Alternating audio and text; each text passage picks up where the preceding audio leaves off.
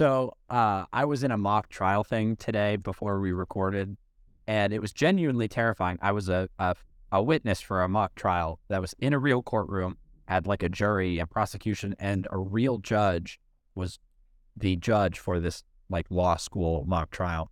And it was genuinely terrifying. I was like kind of sweating because you're actually in the booth. You actually take the oath, the whole thing. The judge is in the robes. The prosecution was really kind of mean to me. It was scary. And now I know why Matt and Franny are so prone to those stupid metaphors when Jeff asks them questions at Tribal. Because you don't know what to say and you freak out and you just start yammering on about whatever you want.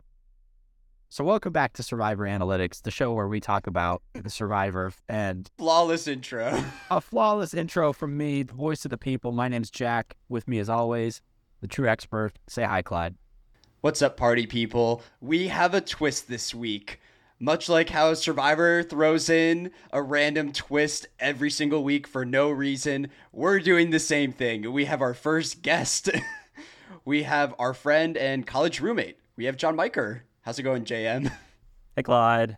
I'm John Michael, longtime listener, first-time caller. Happy to be here. So JM has been following this season up until this point. Have you seen any other seasons before this one?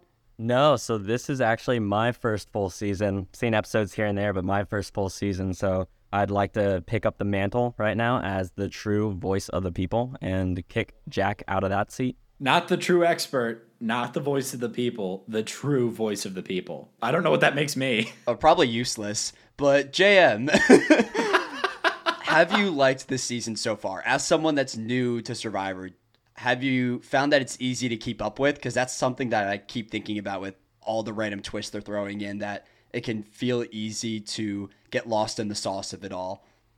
Yeah, so I guess you technically asked two questions there. Have I liked this season? Yes, I have. It's been a really fun one to kind of jump into, but it has been difficult to jump into as a first viewer. And so I was talking to one of my friends, and he was saying how difficult this season is with all the twists. For example, pretty much off the bat, in one of the first tribals, a shot in the dark was used, and that was one where they just kind of skid over that, and I had no idea what was happening, rewound it like once or twice, because I didn't even understand like how it was being used or how it was brought up before they even started using it.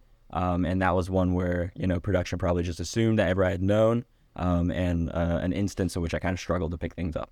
It's funny to point that out because there's an assumption from production that you are a big enough fan to know what a shot in the dark is, but that you're not a big enough fan to get bored when the same puzzle is used for multiple seasons and Carson can 3D print it. So I don't know. They have a Venn diagram of like fans who know all the rules and fans who don't care about repetitive challenges. And that's the Venn diagram they want, that sliver. So my question for you, John Michael, about this season so far, 8 episodes in, who's your winner pick? So at this point, right, I've gone through a couple different winner picks and saw them go by the wayside. Everybody has that happen. That's totally normal. Yeah, some of us, like Jack, have 3 winner picks on the season. And I have a feeling when the third goes home, he probably will ask for a 4th. Of course. And so that's kind of been one of those things where I could laugh at Jack while I'm listening to these podcasts. And then when it happens to me, I'm like, oh, wait, this isn't as fun as I thought. So who are you on now?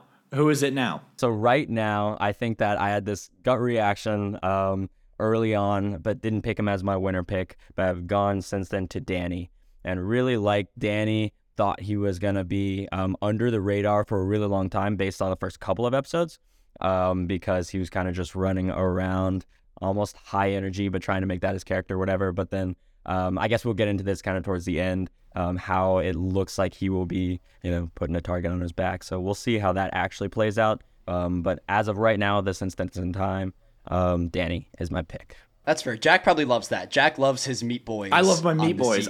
But I've also said for a while, Danny's not going to win. You can't be doing backflips on the island and expect to win. That's my take. That's a deal breaker. One backflip and you're done. If you have the energy to be backflipping, you're not giving the game enough. Oh, what? Let's move on. Well, I have a fun fact for you. This ties very well into my major fun fact for the episode. So Jack fell in love with the Meat Boys a couple episodes back, mainly because they bullied Carolyn. And that was enough to earn the Jack stamp of approval. It was a good take. And my advice when he said that is never pick the strong boys to win, because they never do. And I was bored and went back and looked at the last 10 seasons of Survivor and picked out who was the archetypal strong boy of the season. And I looked at all those contestants, averaged all of their placements. So what do you think the average placement is for the strongest physical person of the season? 6, 5 or 6, 5.5, 5.5. What do you think, JM? I would have said 5. It's 10th. Really? If you are the strongest physical competitor, more often than not, you'll make it through the pre-merge because your tribe needs you for team challenges. And then the second you're vulnerable, they realize it's not worth keeping you around because you had that potential of going on an immunity streak, and they vote you out. So I think whenever we do our fantasy league in the future, one of my philosophies will be never pick the strong boys, because you'll get some points out of them, but you'll never get a home run. Well, I mean, it depends on what you want, right? If you're going to play a little money ball in fantasy, right, you might want a strong boy to get you to the merge, because they'll get to the merge probably. Yeah, it's a safe pick. Yeah, it's a good third round pick. I think you got Danny in the third round. Yeah, that sounds right. Yeah, compared to Jamie for me in the third round, I think that's a way better selection. The other thing we have this week besides John Michael is the soundboard's back. So don't worry. We've got sound effects and we've got clips from this episode to discuss later on. But let's jump in. I have a question for both of you guys as the true voice of the people and the true expert. Immediately after, we open, everybody's coming back to camp. Franny's upset because what's-his-face got voted off. I can't believe I forgot it for a second. Matt got voted off. I think you're pretending to not know to try to take the true voice of the people title from JM. Yeah, he's trying to act all no. It's been 1 week without him. Franny's upset, and Jam Jam immediately jumps on her and is like, I'm so sorry. It was really hard for me too. I love Jam Jam as a personality. In these moments, and there's another one later on in the episode, I don't like how proactive Jam Jam is with his comforting. He's an aggressive comforter. And okay, because we also get the moment later in the challenge where Danny drops and Jam Jam goes to hug him, and Danny's like, no, give me a minute to sit and process my loss.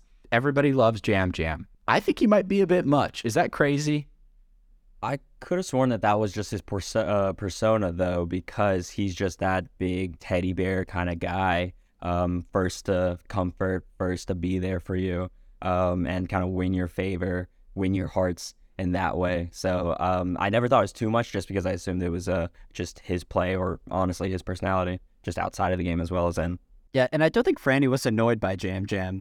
We never get a confessional from Franny talking about how Jam Jam is doing too much. So until we have some kind of evidence that suggests that Jam Jam is overplaying socially, then I assume he's fine. I think he's probably one of the best social players on the cast. Yeah. Well, it annoyed me. So, but and I guess that's all that matters, right? Because that means Jam Jam is out of contention for the honorable mention award. He will never win one this season. Let me refine my question. So is there a point where it goes from being the most approachable to being overbearing and so present that people get tired of you?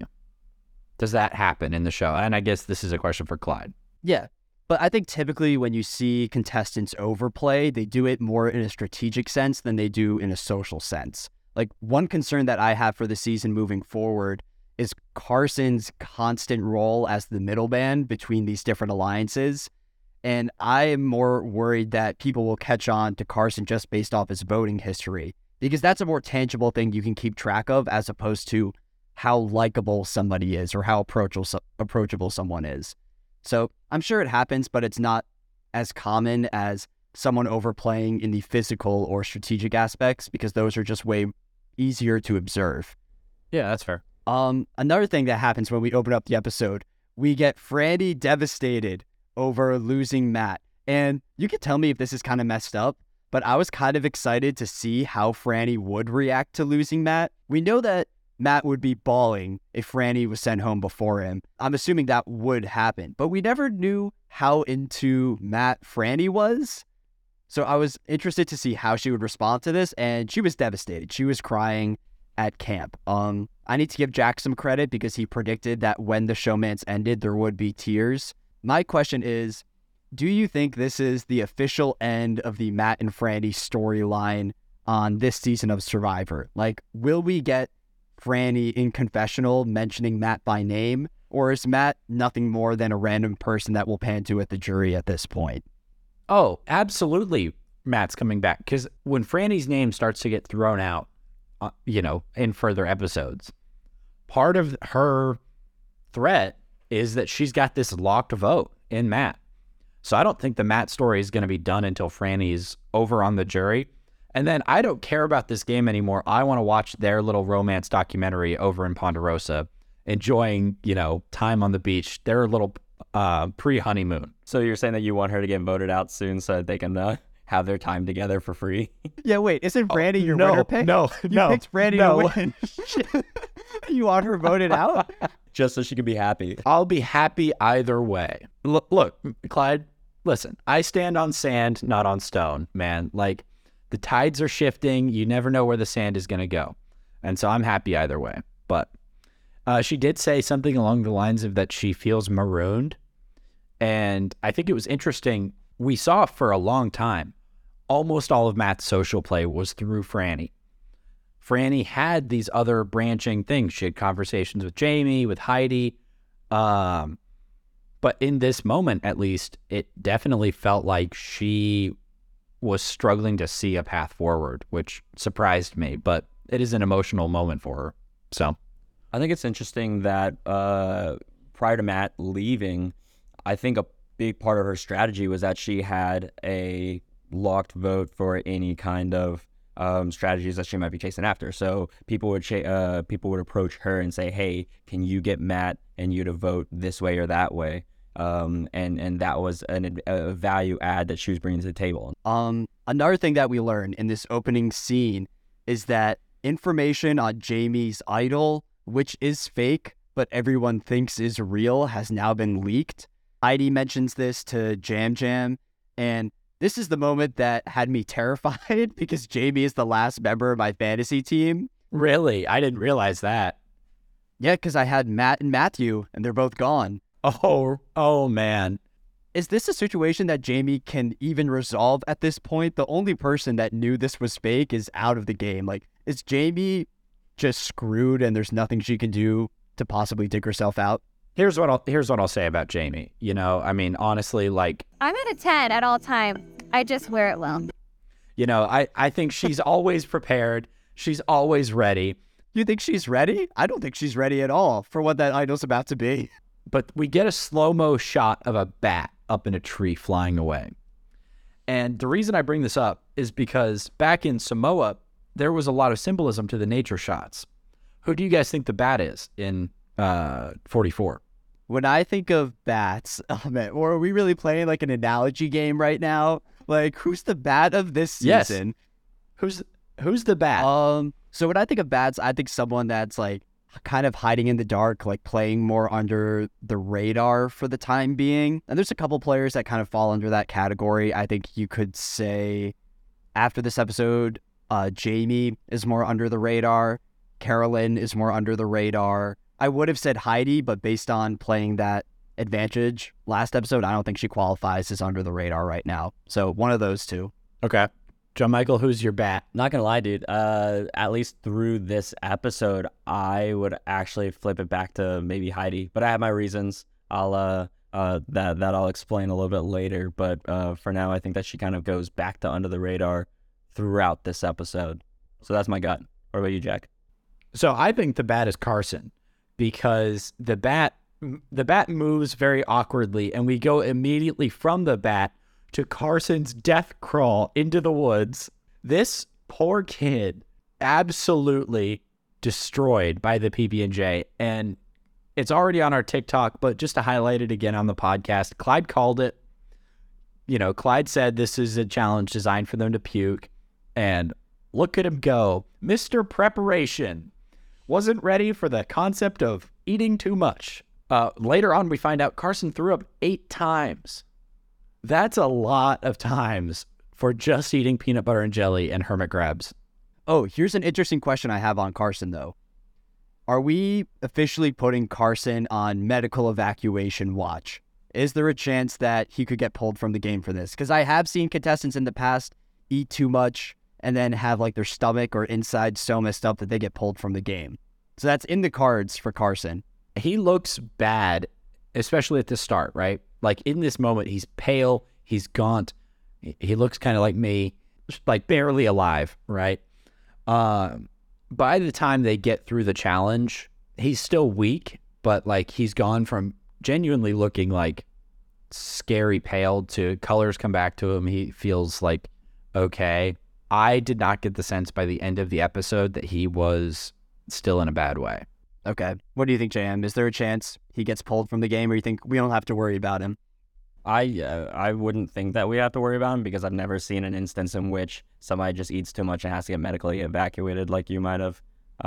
So no, I think he's okay. Yeah, I think the odds are in his favor because the 2 food-related medical evacuations that I remember were both contestants that were like 50 years or older. So that might have played a factor into it. We get camp footage of Carolyn walking around cooking the meal for the whole tribe, and then also being the first one to kind of comfort Carson while he's throwing up. And I got a vibe of, wow, like she's kind of like the tribe mom right now. I don't know. I wanted to ask you what you thought specifically about Carolyn seeming to step up, at least in camp life. The one good thing I can say about Carolyn, she seems like a very devoted mother. She's willing to go through her kid's poop for a tooth, right?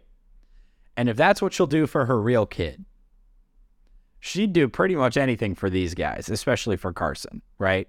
I think she cares deeply for Carson. I think until Carson blindsides her in a few weeks, she's going to be Team Carson all the way, and even then might not hold a grudge. Good on her, you know, finding something to do, finding some way to prove that she deserves to be on this island because it's clearly not in challenges or in conversation with people. Let her cook, you know? Let her pat poor sick Carson on the back. I think it's a good look for Carolyn. Oh, shocker. Whoa. Who would have thought that Clyde liked something Carolyn did? Oh, my God. When I see these scenes, I see them as pieces of information that will hopefully have some kind of long-term impact. Like, production has so many camp life scenes that they could choose, and they're tactical in the ones that they show us. So I think there's a real potential scenario where if Carolyn reaches the final tribal council, I think Carson will vote primarily based on strategy.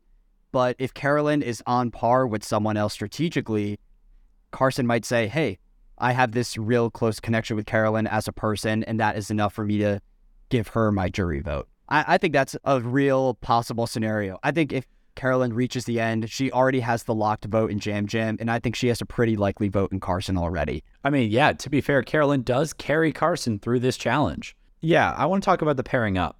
For this challenge, they run it in multiple stages. It's this really complicated thing that doesn't really need to be this complicated. They could have just made it individual, I thought. I loved this. I absolutely love this challenge. Felt like there was like 100 parts to it. Yeah, it needed a commercial break. That's great. I love that. I did not like it. The challenge, I think, is the least interesting part of every Survivor episode. That's a wild take. I think once you've seen enough seasons, Jack, I think you'll come over to my side because everything that they've done in this challenge, I've seen before. Yeah, I mean, I hate it when I go to an NBA game and somebody shoots a three-pointer. Like, I've seen that in every NBA game I've ever watched. Like, but this is different. That's like people at the peak of their physical performance. This is something where I think challenges are valuable to Survivor, but the winner of Survivor is not dictated on challenges. In fact, I think challenges are the least important factor in finding the Survivor winner. But for this challenge, we have the contestants going into pairs. And the pairs that we got are Brandon, Kane, we have Heidi and Jamie, we have Danny and Lauren, Jam Jam and Franny, and our favorite, Carson and Carolyn. I'll be with Carson. I'll carry him on my back. Yeah. And I think this is a great decision by Carolyn to pick Carson. Okay. Because, Jack, you will agree with me on this. Carolyn is not winning an individual immunity this season. That's a lock. It's not happening, right? Yeah. So if you're Carolyn, this is not an opportunity for you to win immunity because in reality, it's not going to happen. This is an opportunity for Carolyn to strengthen a relationship with somebody that is clearly struggling.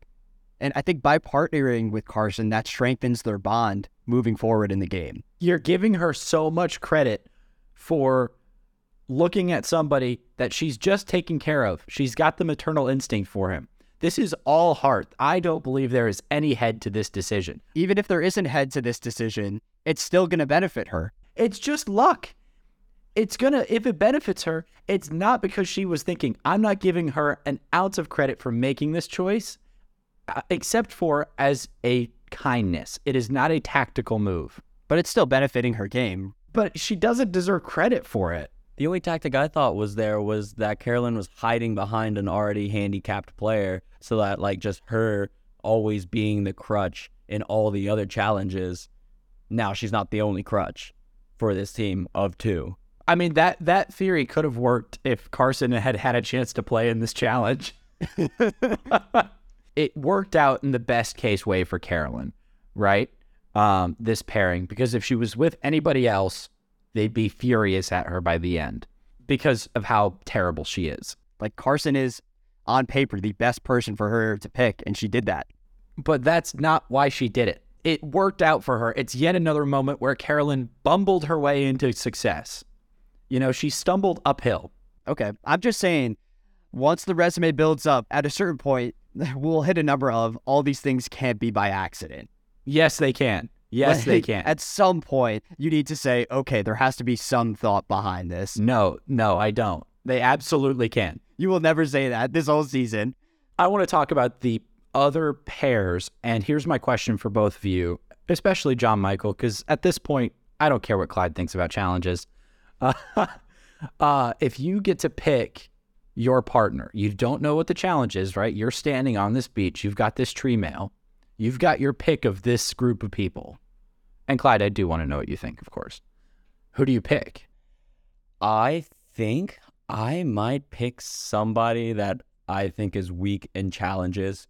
In case we get pitted against each other, then I have the advantage. And in case we get put next to each other, like this instance, then I carry. So then my pick probably would have been Jamie then for that reason. Wow. Okay. That's a fair take. Clyde, who in this group would you go with? I pick whoever I'm like strategically aligned with. Because at this point in the season, I would be thinking that there's no way production is running another BS twist for the third episode in a row. Like, that's unprecedented. Like, this has to be one person winning immunity. And I would lean more on the side of my partner is someone I'm working with rather than someone I'm working against. So ideally, I'd want to work with an ally in hopes that we can make it far into the challenge. And at least if I don't win immunity, then someone I'm working closely with has it. Like, I think Danny's decision to work with Lauren here is a really bad idea. They kind of end up together, though. They did kind of build that bridge a little bit. But then, the next day comes and they could go separate directions. Well, they voted against each other this episode. Like, why would you want to help someone in a challenge that you are actively working against? Like, Danny is a big reason why Lauren has success in this episode. Obviously, Lauren deserves a lot of credit too, but... Yeah, I mean, the two of them do very well. I think my head is a little bit more where yours is at, John Michael. Us ignoramuses have to stick together and not think about the larger scope of the game. Because it didn't even occur to me to think about production. I was thinking entirely like you were. This is where we differ. Yeah, this is the true expertise right here. I think I would probably go with like a Kane. Because depending on what the challenge is, I think I could beat Kane at a decent number of things. But I also think if I was on this island, dude, Kane and I would be tight, dude. We'd have wedgied Carson by now. Would you be making D&D sound effects as you go through challenges like he did in this challenge? Did he? Did he make sound effects? He we can get to it when you summarize the challenge, but at some point afterwards he finished like one of the legs and then made like a yippee kind of sound effect though. Oh wow! He does a Mario jump. Yeah, so we can hop into the challenge then. The logistics of it is that it's 3 stages, unbelievably long. It takes up one segment, then you have a commercial break, and then another segment of challenge, which is more than I really need. I love that. It's so great. So the first stage is crawling through a muddy net. Second stage is getting across a bridge using planks. And third is an endurance challenge where you have to put your feet on these really small platforms. I'm going to start off with the best highlight of the whole challenge, and that is, of course, the Carolyn squawks. This episode might have set the record for the most Carolyn squawks, which was amazing. We get, like a 4 or 5 minute scene of her rolling around in the muddy net, which I thought was hilarious. I've got clips. Can I hear one? Can I hear a squawk? Okay, so I've got a couple here. I don't have a squawk, actually, because What? there were so many. Our listeners don't want to just hear squawks, Clyde. Yeah, there's too many good ones to pick from. How can you possibly choose one squawk when they're all so great? This felt like a public service announcement for like why you're supposed to cut those rings that six-packs come in, because you don't want sea turtles to get stuck in them. This kind of felt like a PSA for that. Like, if a human can't figure this out, how could a turtle figure out a bottle container? So first, I've got this. Carolyn has been in dead last this entire challenge. She cannot figure it out. Jeff has absolutely no mercy. He's so ready to move on, right, and commentate about the actual race, but they're so far behind, and Carolyn is just rolling in the mud. Like, the concept of continuously rolling is foreign to her, and she's just going back and forth. And then the other clip I have is poor Carson. He's standing in the hot sun. He's dehydrated. He's like emptied everything in his digestive system out for this game. He's confronted with a challenge that he can't have 3D printed at home. He doesn't have any peanut butter and jelly energy anymore. He's watching the teammate who said, "I'll carry you, Carson." Oh, what did she say? Oh, I'll be good, Carson. I'll carry him on my back. she said she'd carry him on his back. She's struggling. She's in the mud. They're clearly going to lose. And we get this from Carson. Carolyn, you're doing great. The weakest, you're doing great. He's so sad and just trying to go through the motion of being supportive. And I felt so bad for him in this moment because obviously he knows he's not going to do. I felt so bad for Carson, especially how he had to jump in. You knew he was losing this challenge before it even started. Like, He doesn't even get a chance. He doesn't get to well, come try. on, dude. You can't feel like, oh, this challenge was robbed from Carson. He was never winning it to begin with this pairing. Well, no, but I would like to see everybody have a chance to compete, especially when in the previous challenge, he didn't compete either. So he's now 2 challenges without competing. That's something to keep in mind. Did you write down what Jeff said to Carolyn when she did get out of the net? I know. I don't think I did. He calls her a, quote, real survivor. And all I'm saying is no one else on this cast has been called a real survivor by Jeff. So that's another feather in her cap. Do you think Jeff knew at that point in time that she was going to go all the way? We go through the race. Things to highlight. The teams that make it to the end are Brandon and Kane, who, when they win the bridge part, I loved their energy, their teamwork.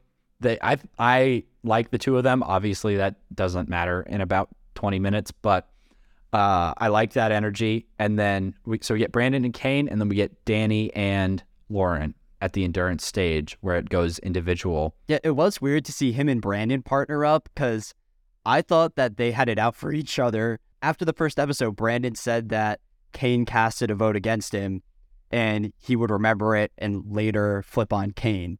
But it seems like everything's all chill now and they're buddy-buddy. Well, we also get a quote from Brandon at one point where he says, look, I forgive, but I don't forget. Like I think he's willing to stick to Ratu lines and just, worry about it later. I like that when they get to the endurance point, they've had to do all of the mud, all of the sand, and the race, right? So their heart rates are up, they're filthy in a couple different ways, and then they have to do the endurance. I think, you know what this felt like to me? It felt like the Christian challenge. It's in another endurance challenge in David versus Goliath, where this guy's... Yeah, the Christian Hubicki crucifixion challenge. Yeah, he's up there for like 6 hours or whatever. It's ridiculous. And this felt like... You think this felt like that? No, here's why. Here's what I think it was. I think production said, we can't have another endurance challenge that goes 6 hours because we get bored. So let's get these fools filthy and then eliminate some of them and make it shorter. That's what I think. I think they wanted to do an endurance challenge tempered by mud and sand and cardio. Oh, see, I think that's what made this challenge lame. I would rather see the contestants sit out there for like 10 hours. I think that's great. I love it when an endurance challenge runs on and these people are just drained by the end of it, because that's when their real emotions and feelings come out, when they're so broken down from a challenge like that. But when you have an endurance challenge that goes on for 30 minutes, someone drops and it's no big deal. Like that challenge of David versus Goliath is one of my favorites all time. Yeah, it's great. Because it's such like an emotionally moving thing when he finally wins it. And I don't think you can get that same emotion when it's so short. I mean, I thought this one was pretty moving. Oh yeah, one part of it's moving, and that's the fart. Oh, let's talk about the fart, because the sequence of events, it goes something like this. Channel whenever you need to. Jeff. Danny. All I gotta say is I give mad respect to him for farting, laughing his butt off, and still not falling. I was so impressed with the fact that he was able to do all that and not fall. That, you know what that is, Clyde? I know that Clyde thinks it's fake, but he thinks the sound effect is fake. Oh, it is Here's fake. what it is. It's real, because what do we know about Danny? Danny knows how to breathe. Danny knows how to control his airflow no matter what hole it's coming out of. So I think that was absolutely the actual sound, and that the microphones did pick it up. Oh, I believe that he farted. I just don't think that's the actual Danny fart. That doesn't sound like a fart that would come from Danny. What does that sound like? Yeah. I think Danny fart has a lower pitch to it than that one. That one was a really high-pitched fart, and I raised my eyebrow at that. I don't believe it. You're saying that in this moment, when every muscle of his extremities is clenched, holding himself up, that wouldn't make the pitch go up? Well, the guy's a firefighter. He should have some, muscle endurance. I'm just saying, when you've got everything clenched, the pitch is going to be a little higher than normal. He knows how to breathe, so he probably has control over that. I think he could have selected the pitch of the fart, and I don't think he would have selected that higher pitched one. He's one of those guys, like, have you guys ever heard of the fartist? This was a guy in the 1800s who was like a traveling performer who could like fart songs on command. Is this real? This is real. Oh, That's okay. not a joke. He like performed for a king or something. Oh, well, Danny, who is he compared himself to? It's Peter Pan. Who was the other comparison? Dennis the Menace? Is that who it was? Yeah, Dennis the Menace, yes. Yeah. And now the fartist. The fartist. What's your question, Clyde? The question is, if you were Danny and you're in that challenge, right, and you feel that you have a fart brewing in your insides, would you call to Jeff to alert him, or would you try to sneak it and hopefully nobody notices? I think at that point, there's no way to sneak it because, like Jack said, you're all clenched. It's gonna flood out and there's no control. So you would call to Jeff to announce it before it happens? Yeah, it's a moment of personality. It's, you've got Matt and Franny doing their long, heavy-handed metaphors. You've got Matt bringing the papaya or whatever to bribe Jeff. And we've got Danny farting on command. And that was the moment he became my winner pick. My concern, and maybe this isn't a concern when you haven't eaten that much for 20 days or whatever, but my concern would be ensuring that it's just air. This happens fairly often where like power lifters accidentally lose control of their bowels, to put it nicely. I would be worried in this moment when you've got everything engaged and you're going to let something slip. You don't know for sure what you're letting slip. Yeah, and he was on the peanut butter and jelly reward, right? Oh, so he's got calories to spare. Well, that means there's actually something inside of him for him to release. I'm ready to talk about the winner of this challenge, if you guys are. Yes. Yes, let's move on to the actual achievement. Oh, wait, there's one more thing before we get to the winner. Oh, great. What is that? And that's this moment. Itchy. She doesn't say, I'm itchy. She just starts scratching herself and goes, itchy. Yeah, and that's probably just as endearing as the fart, right? No. Oh, okay. I was so scared that maybe we find out that there were like ant piles in the mud or something like that, and that everybody else was about to just like break out into like a fit of like scratching. Well, everybody else would have like 2 bites, and Carolyn's covered in them. Carolyn's like that guy in the Indiana Jones movie that gets carried away by the ants because she was in there for so long. So why do you think production included that part? But here, I'll tell you exactly why. Production wants us to laugh at Carolyn. No, they're not trying to get you to laugh at Carolyn. Yeah, yes, they are.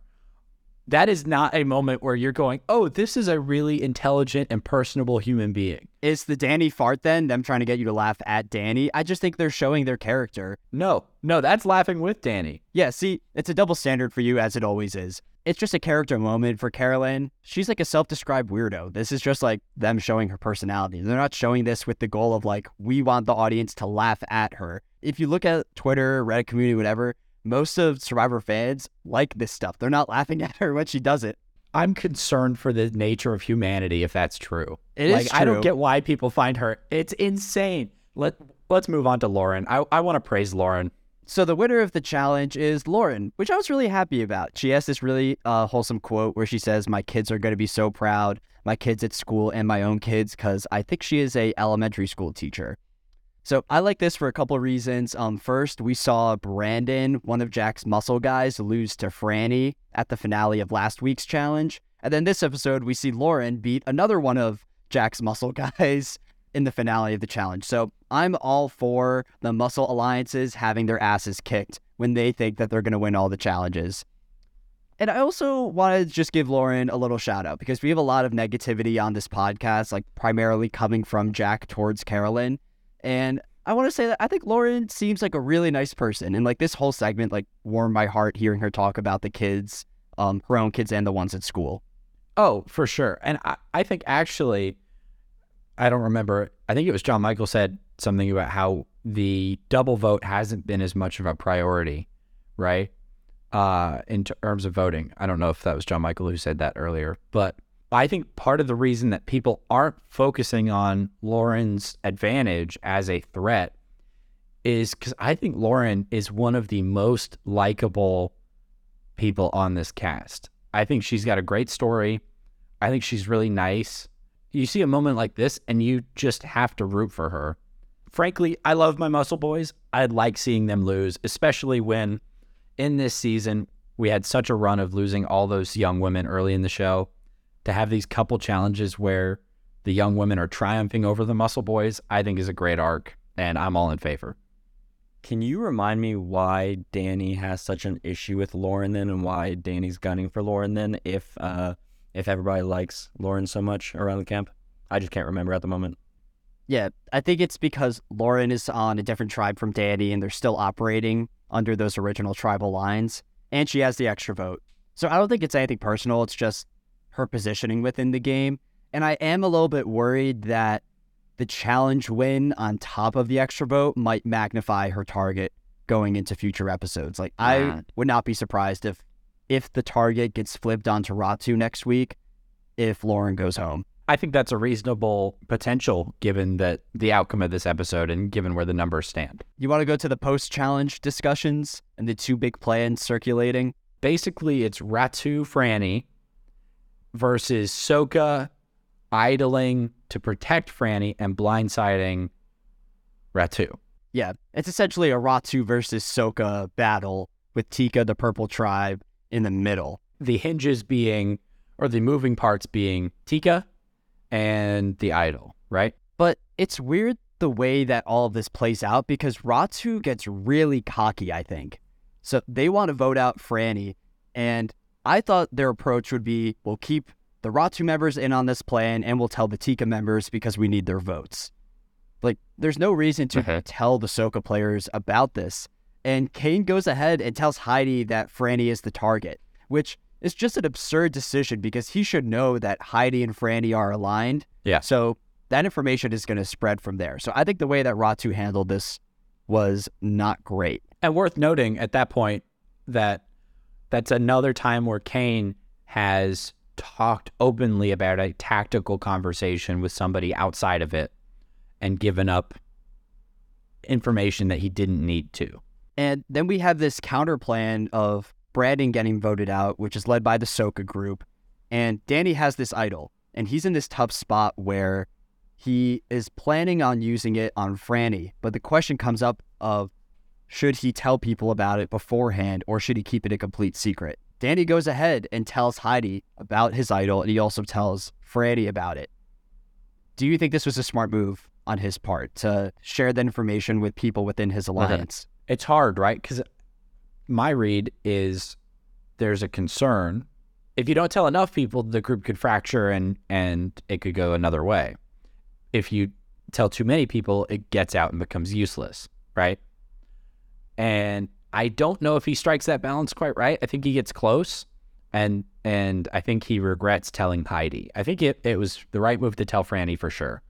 But what do you think, John Michael? I think that he, of course, needed to, at some point, communicate to the others and tell them, because then it's not just like a him as the only stray vote against Brandon, where it would have just been like him versus like everybody else, right? He needed to get people on the side, so then it ended up being like the very clear like tribe split. And I think that he would have, if he had just done that all himself, he would have ended up with a bigger target on his back than what he ended up with at the moment. Granted, there's still a target on his back, but it's slightly smaller because it was or at least is able to appear to be a mob mentality rather than a like huge strategic single person rogue action.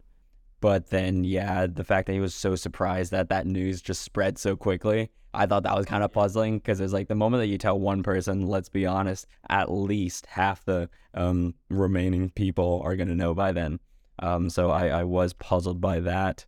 And I guess he's not going to forget that Heidi spilled that part. I will say, though, along with this, that I'm kind of proud of Heidi for stepping up. And I feel like at least at the beginning of this season, I thought that she was kind of under the radar, didn't do much, and I thought she was a little bit of a follower, but then she even says in her confessional, it's time for me to like kind of start planning things myself and going about being proactive and whatnot. And so I kind of liked that she was very proactive in kind of creating, or at least helping Danny create this plan.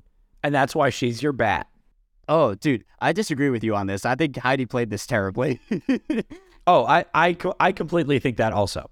Because Heidi goes and she talks to Jam Jam and tells Jam Jam about Danny's idol.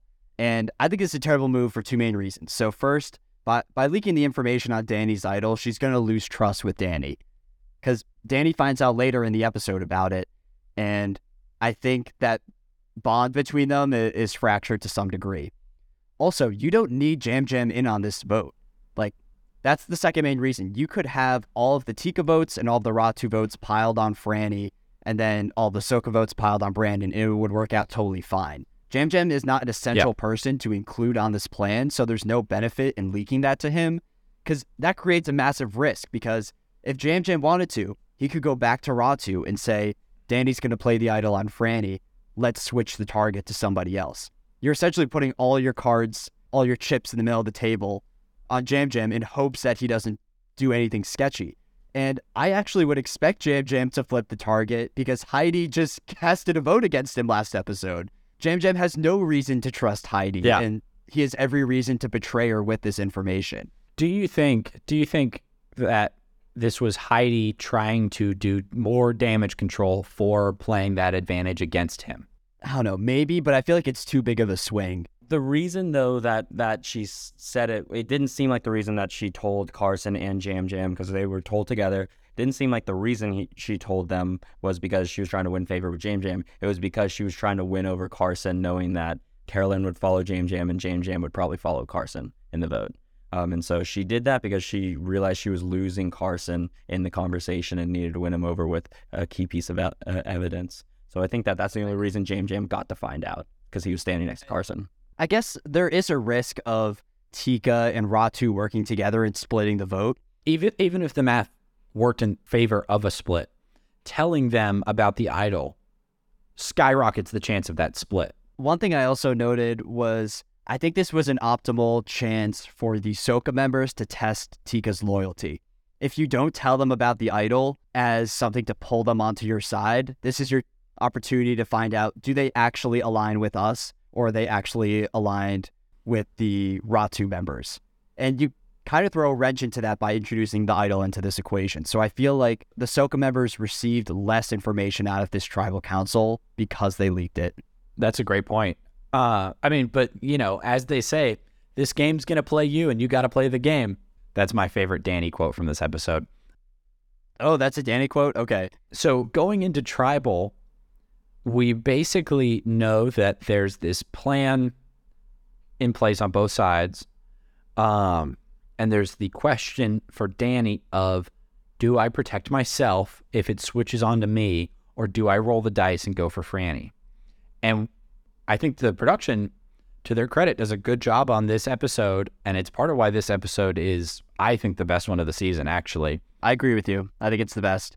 I don't think we know where Tika is at all, because it feels like Jam Jam has this information, Carson has this information, and we don't get a single conversation about what they're going to do with that knowledge of the idol. If you're in that Tika group, do you have a preference in terms of which way to sway? Like align with the Ratu people or align with the Soka? I'd rather go Soka, because you go Soka, you trim it down to 3-3-3, and then all of a sudden Tika continues to have more power, right? Where if you stay Ratu and they maintain a majority over Tika, at some point, it becomes a 4-3-2 or a 4-3-1, and then all of a sudden Ratu is starting to vote off Tika members. I thought about it. If you side with Ratu, right? You vote out a Soka member. You have what you just said, a 4-3-2. Those two Soka members at that point are desperate. They would be willing to hop on board with the 3 Tika and then work with them at Final 9 where you have a 5-4 advantage over the Ratu players. Like, I kind of like the idea of cutting out Ahsoka now to cut their options and almost force them to work with you in that next stage of the game. See that true expertise? Yeah, that's crazy how you can think through it like that and know. Clyde, do you play chess? No. Yeah, I can't imagine. I feel like, John Michael, you and I have played chess before, and we're both fine. And I feel like Clyde would be, we'd be playing chess, and then he'd pull out, a cookie that he's been slowly dosing us to become allergic to, and he gives us the cookie, and we take the cookie and die, because Clyde's on a whole other level. He's not playing chess. He's playing Survivor in real life. Well, when we get to the vote, I have a theory behind the vote that we could talk about, but I'm set to head to Tribal Council if you guys are. Yes. So first thing, Matt's looking great. And every 30 seconds in this tribal, we get Matt and Franny looking at each other. Yeah, Matt had heart eyes for Franny the whole time. Wait, they did that? I didn't notice that. They looked at each other? Oh my God, dude. It was constant. Are you serious? They showed Matt, but I didn't know that him and Franny were eyeing each other up. I just thought they were showing him watching the Tribal Council. Constantly. It was several times. That, and then I have one soundbite. And it's your girl, Clyde. I'm at a 10 at all times. I just wear it well. Jamie's at a 10 at all times. I don't know. That felt like such a backhanded statement. Like saying, I just wear it well. Because she says that directed to, is it Lauren? Heidi.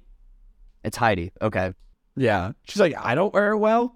Because I think they're talking about the anxiety of a tribal and, on a scale of 1 to 10, where are you at? And Jamie's like, oh, I'm constantly at a 10, which, is Yeah, can you imagine when Jamie's name gets thrown out there, what she's going to be on this anxiety level? Episode 1, she played the shot in the dark for no reason. I can't imagine what's going to happen when Jamie's name actually gets brought up. And then we get a long metaphor from Franny that I thought about putting on the soundboard, but it was too long for me to... it didn't add anything to the conversation, really. It was very geometrical. Did you see that Matt? They kept on panning over to Matt, and Matt was eating up this this analogy. I genuinely think that there's a piece of Matt that is waiting for Franny to get voted out so that they can go have a little romantic getaway together. Yeah, they only communicate in analogies. Matt talks about his long-winded skiing one. And wait, what was Franny's about this episode? Franny's was basically that we're all arrows, and I think what she meant was vectors.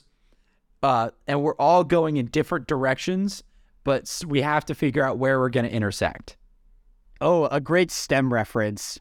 So Danny plays the idol on Franny, and then we get 6 votes cast on Franny that are all negated, and 4 on Brandon. So the first muscle man has bit the dust. 1 down, 1 to go. And then I won't need to hear about this goddamn muscle alliance anymore. Well, you're not going to hear about it. There's nobody left. There's no muscle boys left. One does not make an alliance. Well, I guess the alliance never really existed considering Danny participated in the elimination of Brandon. It's also crazy that Danny plays the idol on Franny this episode. And I don't know if you remember last week, before the tribal council and the whole chaotic twist they run, Franny was planning on flipping on Danny. Franny was like in the works to vote out Danny, yet she was still able to convince him to play the idol on her. Like, I think that was a great look for her. So before we talk about the strategy of the vote and why Tika did what they did, because it feels like Danny chooses to use it on Franny on his own, right? He goes to Franny and says, I'm going to use this to protect you. And she's like crying and thankful. What do you think he gets out of that, right? Obviously, Franny's going to be tight with him now, but he's lost his idol. I'd say really preservation of numbers. He wants to make sure he has that Soka alliance around because I think he is closer with Heidi than he is with Franny. But after this move, I assume Franny will be tighter with Danny. On top of it, Franny just lost her closest ally in the game. She is looking for a new number one. And I think through this move, Danny positions himself as the most valuable player on Franny's list. And then just the risk of going down to just 2 Soka members in this situation is tough. I think if I were Danny, I would not have played it, though. I would have cut Franny loose and let her go. I think the benefit here is having the numbers, but the drawback is the target on Danny's back is magnified. He now has the biggest, most tangible move seen in the game up until this point by saving Franny. Like, my prediction is next episode, Danny gets voted out. I think he almost played too aggressively too early. In the next time on, we see him running around and idol hunting, so... Yeah, he'll need to. Wait, JM, what do you think? Do you think it was a good call? So I agree that Danny definitely biggest advantage that he wins over Franny and hopefully just secures more of his prior tribe's trust, knowing that he'll be like that selfless player when it comes down to it. And so I was fine with him using it. At the root of it, I don't think I would ever use an immunity idol, not on myself though, but I was fine with him using it in this situation, which kind of turns me to a question I wanted to turn to you guys, which is how often does a idol get successfully played on another player? Like, how often do you play one right for somebody else? Not often. The last time it happened was season 37, David versus Goliath, where Davey successfully plays an idol on Christian. He is making history, but I think there's also a reason for that. I think there's a reason why players are hesitant to use an idol on other ones when they know they can preserve it and use it for themselves. I have 2 fun facts on this idol play. This tribal council marks the 3rd time in the season when a vote was changed by an idol play. We had Maddie going home in episode 1 when Brandon plays the idol. Then we have Josh playing an idol to send Sarah home in the pre-merge. And now we have this one. The other fun fact I have is that I think it's ironic that Brandon started his Survivor career by playing an idol and voting out Maddie. And now his Survivor career ends with him getting idoled out. That's not a fun fact. That's an observation, but it is interesting. That is a fact that he started the career with the idol play and he ended it with an idol play. And we didn't mention this. There's now 1 idol left in the game, and that idol nobody knows about, and it's held by Carolyn. You know what? She deserves credit for it. She can't do much, but she can keep that thing a secret. That's something that I think bodes really well for her moving forward because Carolyn has the ability to make a really flashy move happen. Do you think she remembers she has it? Yes. Come on, dude. Come on. You think there's no way she forgot? Yes. She did not forget. There's a chance. But I think she is someone that can easily make it to Final 5, Final 6, then make her flashy play then, which will put her in a good position for the end game. I want to say something. I'm not going to change camps and all of a sudden jump on the, Carolyn's great bandwagon. But if she successfully plays that idol, she will deserve a lot of credit and I will give it to her. I'm just setting that tone now because if it happens, which I don't believe, I don't think she deserves credit for anything yet. But if that happens, I will give her the flowers she deserves. I look forward to it. I have some parting words for Brandon. So, Brandon called himself an everything man on this season. It turns out that the one thing he could not do was win Survivor. Oh, man. Well said. I liked Brandon, but to be completely honest, I don't think we're ever going to see him again. I don't think he's going to come back for another season. I feel like the Muscle Boys don't typically, there's always more Muscle Boys, right? There's other Muscle Boys, and there's ones I think with more interesting like story arcs than Brandon. Last thing I want to mention, so this vote is a 6-4. The fourth is Carolyn. Carolyn was included on the plan. Yeah. It was Danny, Heidi, Carolyn, Franny, right? Carolyn voted right. That's a great look for her to actually anticipate the wave and read it correctly. When I personally, I don't understand how Jam Jam and Carson could get that intel, go on the other side of the vote and get it wrong and not change the outcome, not split it, not do something. It didn't make sense to me at all that they stuck with the original plan, knowing that information. It does, though, because they said in a blurb, actually, before Tribal, that their words were something along the lines of, there is no point in burning our bridges by, like, watching this move. And so they actually knew that it was going to be played successfully and still wanted to win favor for the rest of the remaining, was that Raw 2 people. So I guess that, to the question, which tribe would you commit to, they committed to the Raw 2. And they wanted to save that bridge. But if you're going to commit to Ratu, doesn't it make sense to flip the target and actually vote out someone from Soka? If they committed to Ratu, they just put Ratu down another man. I mean, at that point, maybe they still saw, like, individually, they probably still saw Brandon as a threat. Okay, so this kind of connects well to what I was thinking. I think it's possible that they did this on purpose, knowing that the votes would go on Franny and they would all be negated.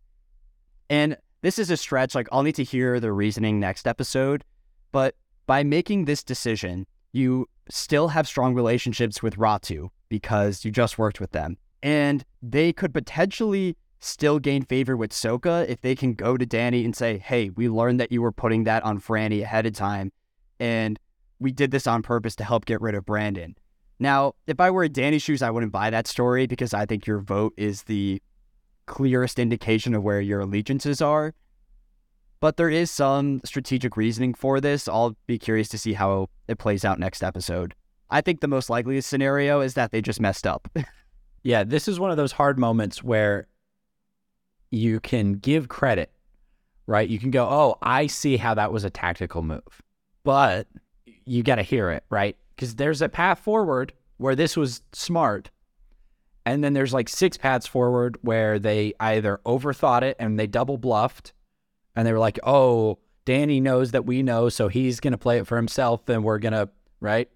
Or they just didn't do anything with it. And I stand by the idea that it was done on purpose by James Jam and Carson. I think it was Carson's brainchild because it was him who was saying that in the James Jam Carson conversation.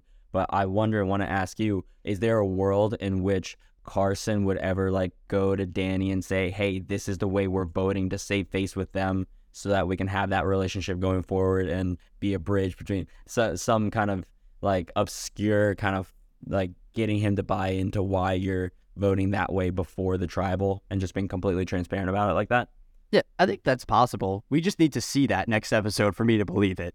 There's also a chance that this episode, Carson's brain is just totally ruined because of peanut butter pukes. And he's just like, there's 3 of everybody. And he's like, I think I'm voting with you. But there's like 9 Ratu members in my field of vision right now. And Bruce is still here. There's a chance Carson's on another planet right now. But a great episode. Yeah, I'm good to head into winners and losers if you guys are. John Michael, who is your winner pick? Did you write it down? Yeah, I wrote it down. Okay. Did you write it down while we were on the podcast, or did you write it down before or you hit record? Before, and so my winner pick for this episode is Jam Jam. I like Jam Jam because he... What? Yeah, because you see it as like they were at least at the beginning of this episode in the middle of these 2 tribes, and he going from the bottom of the barrel two nights in a row, 2 tribes in a row, 3 tribes in a row, whatever. He now has the power and has power again, and I think that dynamic of people trying to continually win over Tika is going to continue, and I'm willing to stand by that. And the fact that because I'm a believer in exactly what we were just talking about, that he was saving face with Ratu by voting against Franny, with Carson voting against Franny, that he is better off. And so going forward, I think that he has Ratu because of the way he voted, and will somehow, I don't know how yet, but will somehow still have an in with the Ahsoka people. So for those reasons, Jam Jam is my winner. Pretty surprising pick. I do like what you said, though, about Jam Jam having more agency in the game. I felt like this was the first episode where there was a shift from Carson being the main Tika person with connections everywhere to Jam Jam being that player. Which means next time it'll probably be Carolyn. So, Jack, who's your winner? My winner's Franny. I think... okay, same. Yeah, because I think she stayed another week, made tighter bonds with Soka, but also within those bonds, now Danny doesn't have an idol. And I think the combination of those, now that it's a 3-3-3, I think she's got a bond with Jam Jam. I think she's tight with her people. I think she's going to connect with Jamie? What's her? Jamie, thank you. Yeah, I mean, I could see a very reasonable argument where Jamie abandons ship from Ratu at this point and says, look, I'm going to stick with the girls I was with for 3 days before the swap turned into a merge, you know? So I think Franny's in a great spot, and we'll see. At some point, I would love to see Franny win, but I think it's also likely that we'll see Franny over on the jury, and she and Matt aren't even watching. They're just staring at each other. I agree with everything you said. I think this episode really showed Franny's social gameplay. The fact that she was able to convince Danny to play it on her when Danny easily could have just cut her loose and moved forward from there with the idol in his pocket. Have we ever been on the same page before? Have we ever had the same winner pick? Yeah. It's rare. I need to go back and check. It doesn't happen that often. Once or twice, maybe. Yeah. It happened a couple times in Samoa. I think it's happened maybe once earlier this season. Yeah, it happened in episode 5. Yeah, episode 5, we both picked Josh as the winner. Classic. Josh, the true winner pick in this. JM, who's your loser? Okay, so I don't know whether it's a loser or dishonorable mention, but Jamie's out here at Tribal trying to burn bridges. I'll say that. Maybe I'll move her to dishonorable mention. But then ultimately, I think Heidi, I said I was proud of her for trying to make plans herself and being proactive, right? But at the same time, I do agree that she is worse off after this episode because she, one, kind of proved or continues to prove to all of Ratu that, you know, she's original tribal loyalties and try and target them as a group. But then also lost Danny's favor and loyalty by spilling the beans. And so I think that even the person that she might consider herself close to, or at least in this action, she was working with Danny, but also still in that process lost his trust. That's a solid pick. Heidi was in contention for me for the loser. How about you, Jack? My loser is Jam Jam. Oof. You're just trying to fight now. Listen, I think until we get some justification for this move, based on what we saw in this episode, I came out of this episode and now knowing that Carolyn voted with the blind side and voted correctly, and I subscribe to Clyde's theory that the vote is your best way of making your intentions known, I find myself in the disorienting position of seeing Carolyn as having a better handle on the game than Jam Jam. For the first time. I think Jam Jam read this one wrong. And I think when that intel was revealed to him and Danny had this moment of panic because he knows Jam Jam can't keep his mouth shut, and then nothing came of it, that could have been a huge moment for Jam Jam to make a play. And instead, he watched it go by, and he can try to justify it, and maybe he has a good reason. But based on what we've seen, doesn't work for me. So that's why he's my loser. Clyde. I have Carson because I think Carson was in the same position as Jam Jam where he could have flipped the target and he passed up the opportunity. I think him and Jam Jam have a lot of the same negatives this episode. On top of those negatives, Carson is also sick. And that was enough for me to move him up from dishonorable mention, which, spoiler, my dishonorable mention is Jam Jam for all the reasons that Jack stated. And this is my chance to have a little victory lap after predicting the vomit. So Carson is locked in as my loser. I will say, though, I think Carson and Jam Jam are both in great spots moving ahead in the game. Like, I think I said last podcast that my prediction is the winner of this season comes from the Tika tribe. Like, if Carolyn does get voted out, my backup is Jam Jam. Do you guys have honorables or dishonorables or, I don't know, fan favorite awards? Any other random award you want to throw in? John Michael, what do you have? Obviously Jamie for burning bridges in tribal, for no reason at all. But then also, I would say it doesn't have to be like one of the contestants, right? Oh, it's anything under the sun. There is no rules for this, apparently.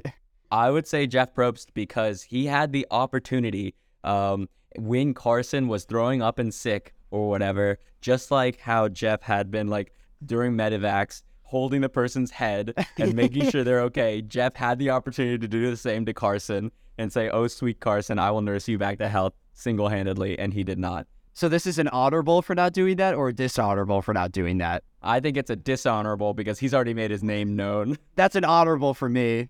I'm happy I didn't have to see Jeff out there giving the most unrealistic medical advice. For no reason at all. I was expecting it so much that I was just left disappointed when he didn't. So that's why he's dishonorable for me.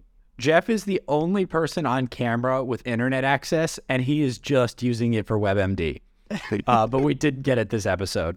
My honorable mention is for Carolyn. No way. The day has come. The day has come. Dude, we got the honorable mention unlock. It's only a matter of time till she gets the winner's spot. We're working our way up right now. She has earned this in the same way that Jam Jam earned my loser. She read that vote right. She didn't do anything else in the episode right, in my opinion. She was just nice to Carson and then par for the course in terms of being incapable at challenges.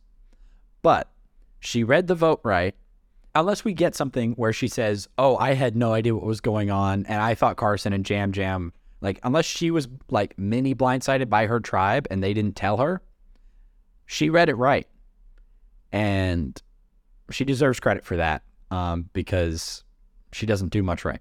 I don't want to give her much credit, right? She didn't deserve a winner pick. She barely deserves this. I kind of wanted to give it to Lauren for winning the challenge. Oh, but we've done that so many times already I'll give Brandon the honorable mention for doing a backstroke in the challenge. Oh, he deserved that. Well, that's another reason why this episode's great. We lose another strong boy, so hopefully these challenge-based honorable mentions will go down in the future. Never. Challenges are the best part of this game. I believe that to my core. But that's all I've got. John Michael, thank you for being on and being our first guest and the true voice of the people. Yeah, I'm going to say thank you so much for having me. Tough looks that some of my takes were unanimously disagreed with. But hey, just giving you what the people are thinking. It'll make for a great chart. The Instagram post is going to be great. But that's all I've got. Clyde, anything else? Yeah, I'm all set. Well, thanks for listening into Survivor Analytics. You can catch us on Instagram and TikTok under the same name. Clyde's a TikToker now, if you don't know. If you're listening to the podcast and not on social media, Clyde's a successful TikToker now. Yeah, feel free to hop on. I think I posted something today on just kind of outlining the alliance dynamics of all the contestants remaining in the game. So catch us next week. We'll be recapping episode 9 of Survivor 44.